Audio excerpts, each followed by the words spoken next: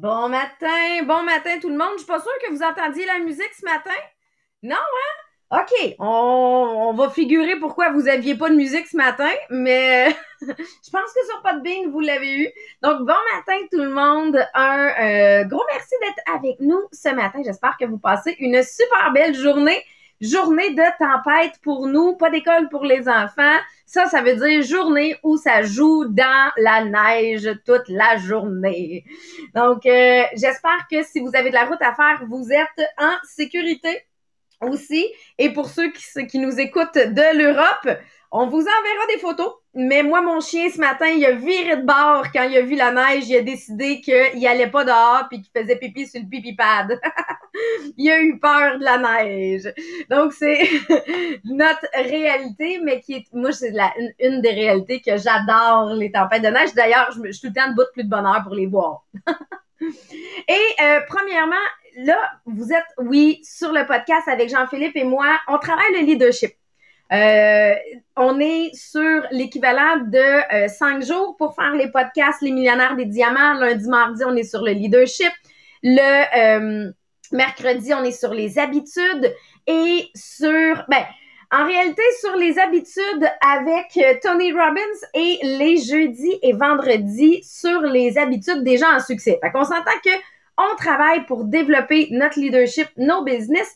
Et Jean-Philippe et moi, ben là, on commence un nouveau livre là, depuis les dernières semaines, une ou deux dernières semaines, qui est Leadershift, de John Maxwell, qui est un bonbon à lire. Honnêtement, là, il a en français et en anglais. Allez vous le chercher si vous voulez le faire avec nous. Je vous le dis, ça change notre façon de voir notre évolution.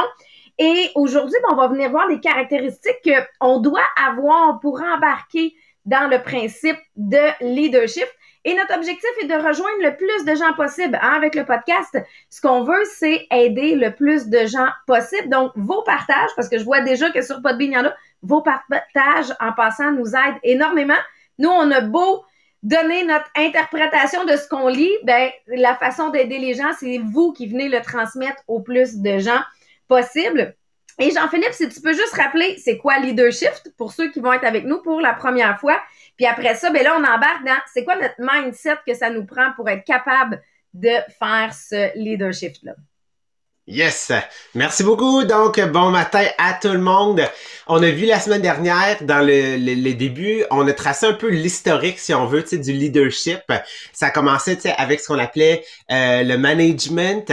Pendant au moins 40 ans, le leadership est on va dire, le concept principal, qui était en place.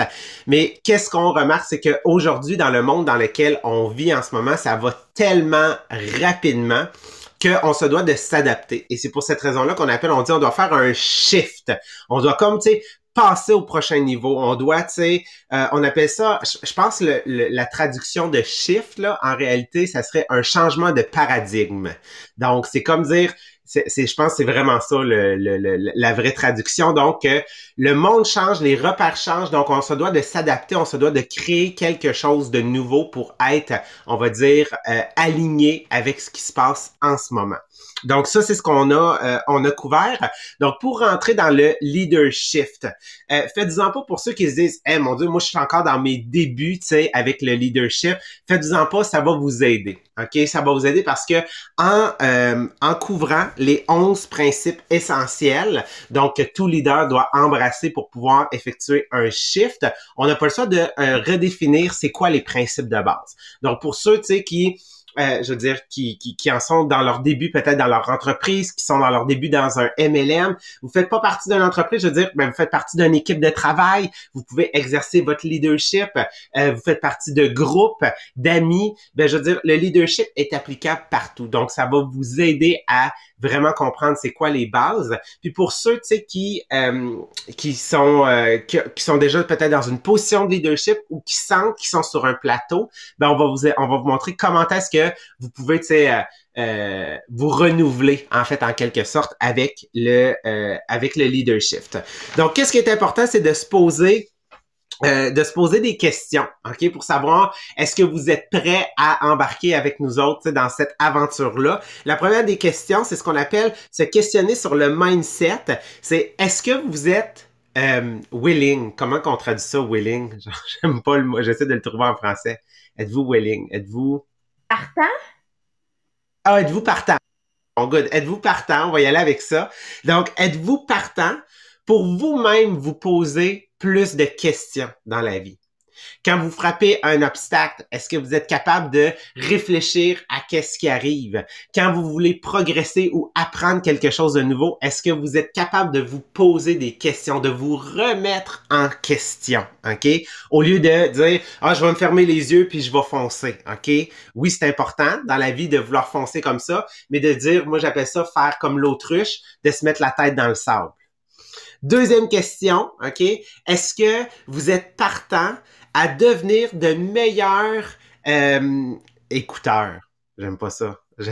Ça fait bizarre. De meilleures personnes qui écoutent et de meilleurs observeurs. Puis d'ailleurs, sur ce, moi, je vais vous ramener à ce que Maria et Marie-Pierre ont couvert le 28 et 29 novembre et le 2 et 3 décembre dans leur podcast. Ils ont couvert dans le livre Les 7 habitudes des gens hautement efficaces. Ils ont couvert comment devenir, en fait, quelqu'un qui écoute, mais avec empathie. OK?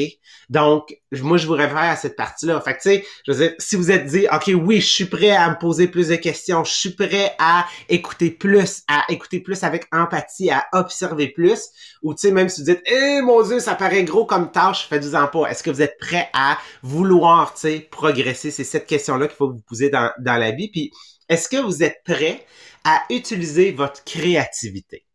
Puis quand je parle de créativité, là, je parle pas, tu sais, de prendre un pinceau, genre, puis tu sais, ou refaire la décoration, là, d'une maison, là. Moi, j'utilise encore, là, des trucs de magazine, là, pour faire, là, mes affiches.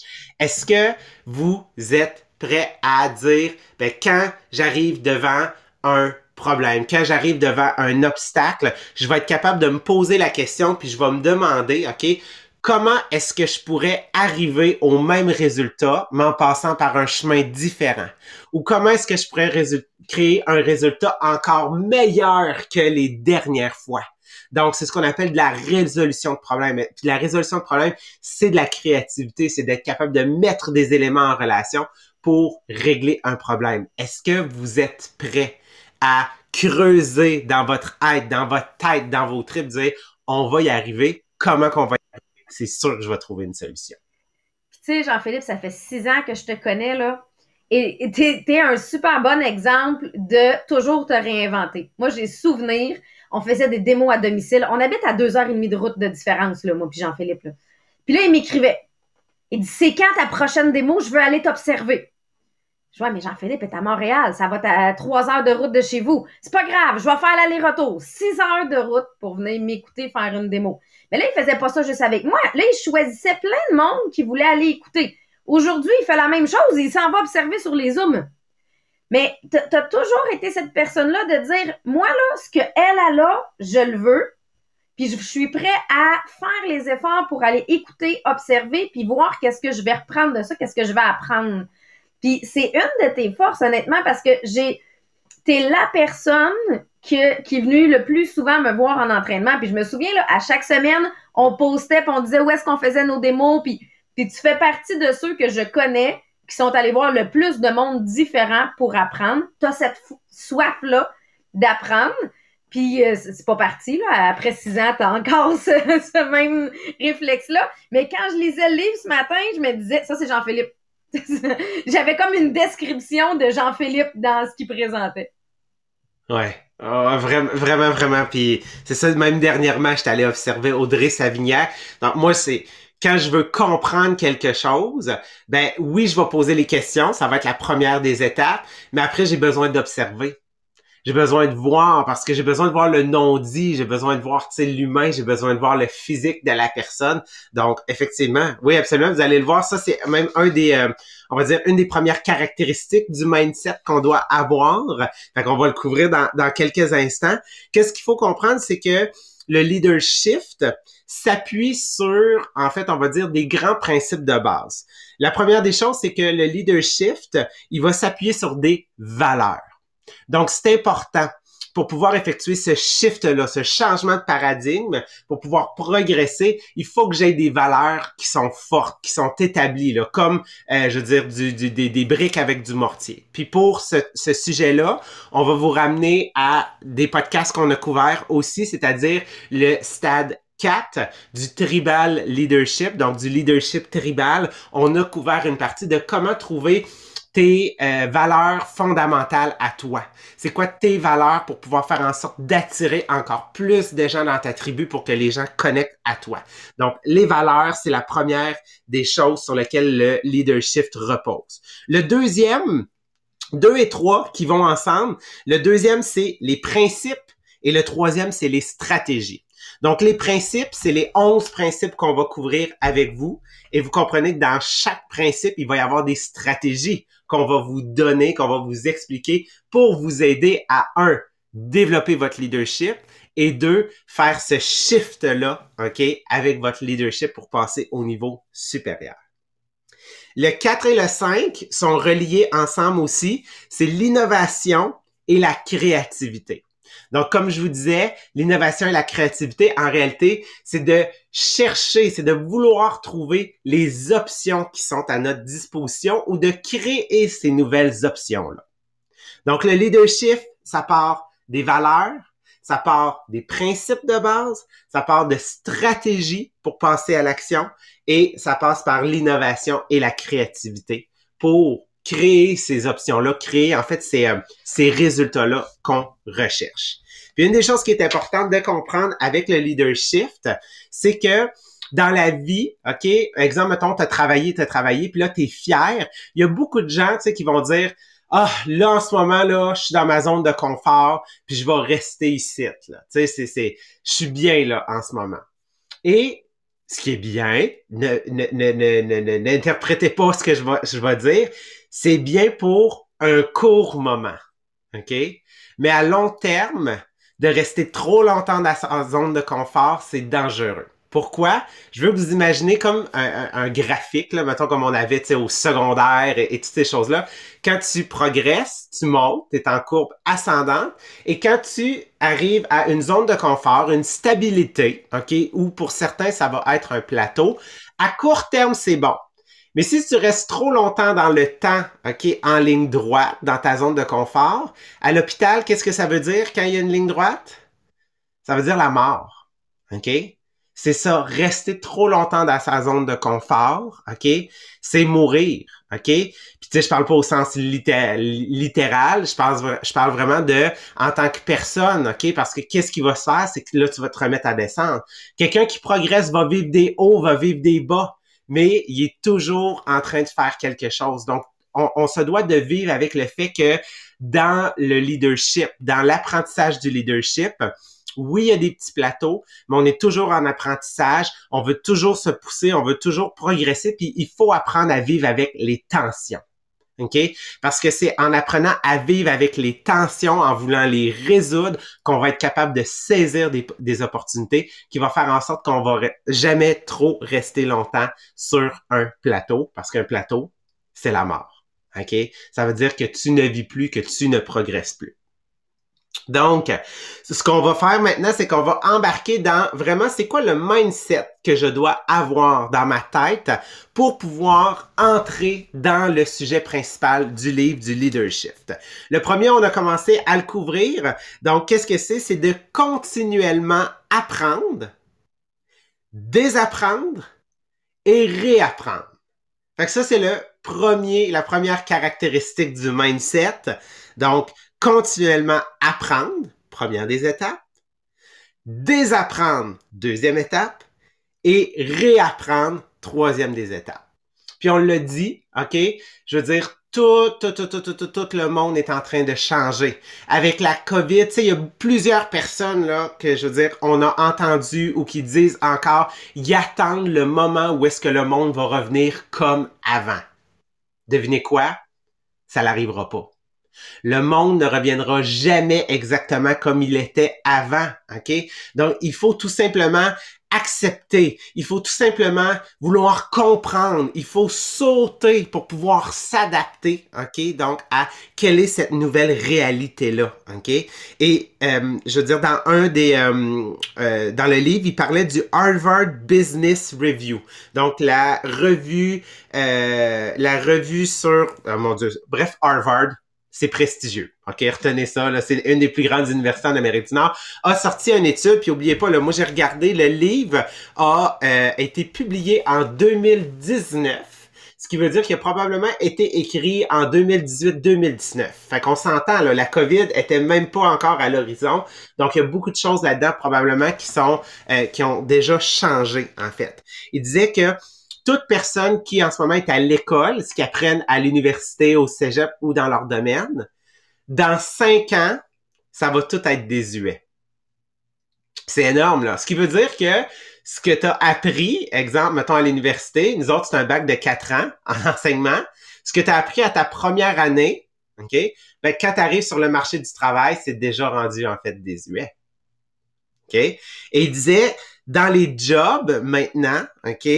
Tout ce que tu fais aujourd'hui, au jour le jour, dans ton travail, il y a 30%, OK, de ce que tu fais en ce moment qui va devoir être réappris. Donc, qui est désuet, qui va devoir être réappris dans 4 ans. Mais on s'entend que si on l'adapte en temps après la COVID, on vient probablement de passer que quelqu'un qui apprend quelque chose à l'université, dans 2 ans, ça va déjà être désuet. Quelque chose que tu fais dans ton travail aujourd'hui, dans 1 an, 6 mois, 1 an, va falloir que tu le réapprennes. À cause des nouvelles technologies, à cause des, tu sais, je veux dire, tout est en changement. Ben, on l'a vu quand on a fait la plateforme, quand on a cherché, Jean-Philippe puis moi, toutes les vidéos de formation qu'on avait fait dans la dernière année et demie pour réaliser qu'il y en a plusieurs qui étaient désuètes. On a réussi à garder ceux qui avaient moins de 6 mois et quelques formations là, qui avaient près d'1 an qu'on a pu garder, qui, elles, étaient encore à jour. Mais il fallait vraiment faire un tri parce que ça change tellement vite que ce qu'on disait en décembre l'année passée est peut-être même plus valide aujourd'hui, là. Fait que c'est un processus qui change extrêmement rapidement. Fait que c'est pour ça que c'est pas parce qu'on te l'enseigne, c'est drôle à dire, mais c'est pas parce qu'on te l'a enseigné il y a 6 mois que c'est encore bon. Exact. Puis, Sabrina et moi, on est 2 anciens professeurs. Je veux dire, si je fais juste prendre, puis on va l'adapter à aujourd'hui. Sabrina, elle, quand elle a couvert la partie sur les technologies de l'information et de l'éthique, c'est ça que je cherchais tout à l'heure, l'éthique. Donc, les technologies que, dans le fond, on apprenait sur, vu que les technologies sont de plus en plus présentes, comment qu'on peut l'intégrer dans l'apprentissage du jeune pour l'aider à faire ses apprentissages puis à progresser. Ce que Sabrina a appris, ce que moi j'ai appris, OK? Et ce que aujourd'hui la réalité est, on est comme si on venait de passer du Moyen Âge au futur. Je veux dire, moi j'ai connu, tu sais, comment ça commençait encore dans mon temps. Là. Puis tu sais, je suis pas vieux, là, genre j'ai terminé mon bac en 2013, puis on commençait à voir les tableaux blancs interactifs. On commençait à les voir. J'étais la première de mon école à en avoir un quand j'enseignais. T'sais. Il y en avait un dans l'école, c'était moi qui l'avais. Fait que, tu sais, puis aujourd'hui, on s'entend, là, dans la dernière année, les jeunes ont fait l'école à la maison pratiquement à 100% au Québec, là. Donc, je veux dire, Zoom n'existait même pas quelque chose qui existait. J'avais jamais appris à me connecter sur ça. On parlait de Skype à l'époque, puis on était 2-3 bizarres à utiliser Skype, tu sais. Je veux dire, fait que ça montre à... Ouais, vas-y. Oui, je m'en ai donné la différence, tandis que mes enfants n'ont pas connu de tableau vert. Tu sais, un tableau vert avec une craie, qui est pour nous notre référence à l'école, ils n'ont pas ça. Eux, ils ont juste un tableau blanc d'ordinateur. Puis quand moi, je leur parle d'un tableau vert, la poudre de craie qui est pas le fun de ses doigts, pas connu ça. Effacer un tableau, pas connu ça. Tu pèses sur le bouton, c'est tout. C'est tellement vrai. Et ça vous montre à quel point, je veux dire, ça évolue rapidement puis qu'on se doit d'embrasser ce changement-là. Que ce soit, tu sais, dans notre vie quotidienne, les réseaux sociaux, là. Je veux dire, Facebook, Instagram, TikTok, bientôt la Metaverse, je veux dire, toutes ces choses-là, ça avance beaucoup plus rapidement que ce qu'on pense. Donc, c'est pour ça que, puis j'aimais ça, ça dit, tu peux pas te permettre de tomber en amour avec une technologie, mais aussi une méthodologie. Puis là, j'ai fait, oh, ça, c'est deep, là, c'est profond. Fait qu'une technologie, c'est vrai, parce qu'aujourd'hui, on le voit, là, tu sais, je veux dire, ton téléphone, là, il est nouveau, dans 6 mois, il en sort un nouveau, ou tu sais, 2 semaines après, il en sort un, puis il est encore plus performant. Fait que juste à ce niveau-là, sur la technologie, OK? Mais sur la méthodologie, j'étais comme, ça veut dire tes protocoles, tes référents, OK? Ça peut dire que dans 6 mois, 1 an, sont complètement désuets, puis tu peux plus les utiliser parce que, à cause des nouvelles technologies, à cause du nouvel environnement, ben finalement, la manière dont tu avais ordonné ton protocole, il est juste désuet. Fait que ça montre à quel point ça a un impact grand sur notre vie, sur nos actions, sur notre apprentissage au jour le jour. Le deuxième, on va dire la deuxième caractéristique du mindset qu'on doit avoir, c'est de accorder de la valeur à ce qu'on a fait hier, mais mais vivre dans le moment présent, vivre aujourd'hui. Donc, accorder de la valeur à hier, mais j'essaie de lire en même temps, mais vivre dans le moment présent, vivre aujourd'hui. Qu'est-ce que ça veut dire? Puis là, j'aimais vraiment, en fait, l'analogie qu'elle a faite, c'est que le home run, OK, le coup de circuit que tu as fait hier, il va pas faire en sorte que tu vas gagner aujourd'hui. OK? Donc, mes accomplissements d'hier vont pas faire en sorte qu'aujourd'hui, je vais nécessairement être plus en succès. Puis là, des fois, on fait comme, ouais, mais, effectivement, OK? L'accomplissement que tu as fait hier, il va toujours être là. Lui, à quoi qu'il va te servir? Il va te servir à te souvenir que tu l'as fait une fois. Donc, si tu l'as fait une fois, tu peux le faire 2 fois. Tu peux le faire 3 fois. Tu peux le faire 4 fois. Tu l'as fait une fois, OK? Il faut dire, je peux pas le refaire. Oui, tu l'as fait une fois, OK? Fais juste le refaire. Est-ce que ça se peut que ça soit différent parce que le monde change? Oui, OK? Mais si tu l'as fait une fois, replace-toi dans cet état-là. Tout comme mon succès d'hier va pas garantir mon succès aujourd'hui, ce qu'il faut que vous sachiez, c'est que ton échec d'hier fait pas en sorte que tu devras être en échec aujourd'hui. Puis souvent, on a cette tendance-là, OK? De dire, mais là, tu sais, si vous nous dites que les succès, ça sert plus... Non, les succès sont là pour te rappeler que tu l'as fait, sont là pour t'inspirer, sont là pour juste te grounder des fois dans un moment, tu sais, difficile, OK? Dire, j'ai accompli ça dans ma vie, bravo, j'ai de la gratitude pour ce que j'ai fait, OK? C'est quelque chose de positif. Mais autant ça, c'est là pour t'inspirer, qu'il faut pas que tu rumines, OK? L'échec d'hier, que tu rumines ce que tu n'as pas réussi, OK, à la hauteur de ce que tu voulais atteindre.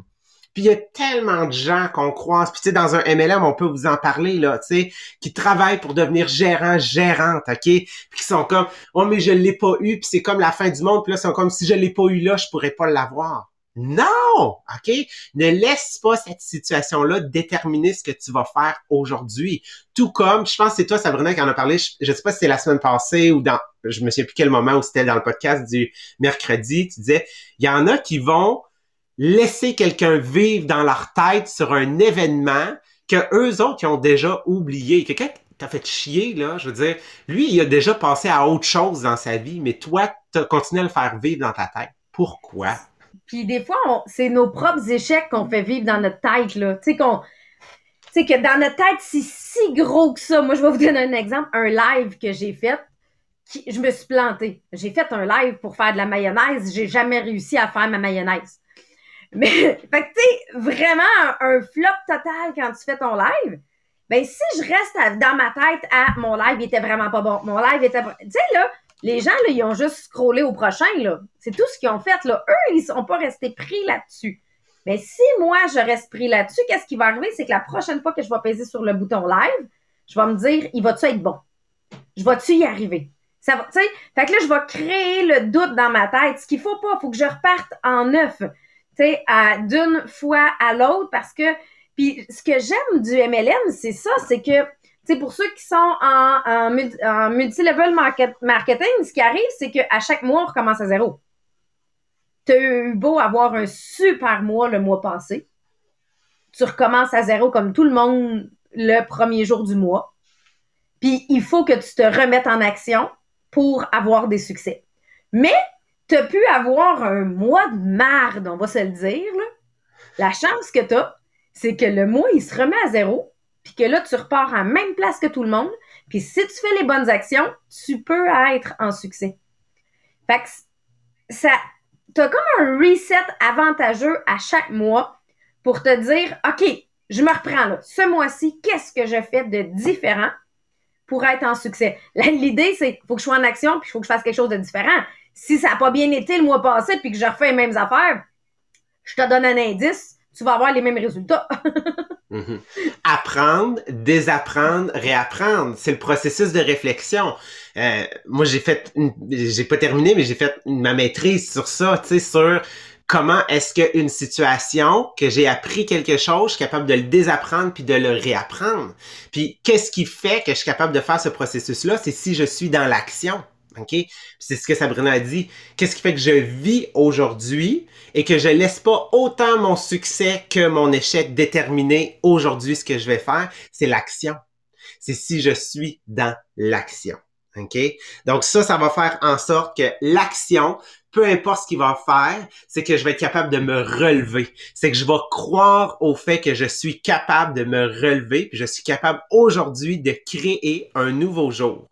Puis peu importe ce qui arrive, aujourd'hui ne va pas déterminer ce que je vais faire demain. OK? Et aujourd'hui, ce que j'ai fait hier ne déterminera pas qu'est-ce que je fais aujourd'hui. Je dois continuer d'avancer, je dois continuer en fait de pouvoir poursuivre. Fait que vous voyez comment les deux, puis tu sais, c'est là que je viens de le faire, je l'avais pas fait en anglais, le lien que effectivement, tu sais, si aujourd'hui ça garantit pas, puis que je reste pas dans cet état-là, ben en réalité c'est que il faut que je désapprenne quelque chose, que je me questionne, je me pose plus de questions et que je réapprenne. Fait que c'était les deux premiers, on va dire les deux premières caractéristiques du mindset. Il nous en reste encore 5 à couvrir avant de rentrer vraiment dans le cœur du livre. Fait que sur ce, on vous dit un gros merci d'avoir été avec nous ce matin et on va se voir à 8h30 demain. Bye tout le monde!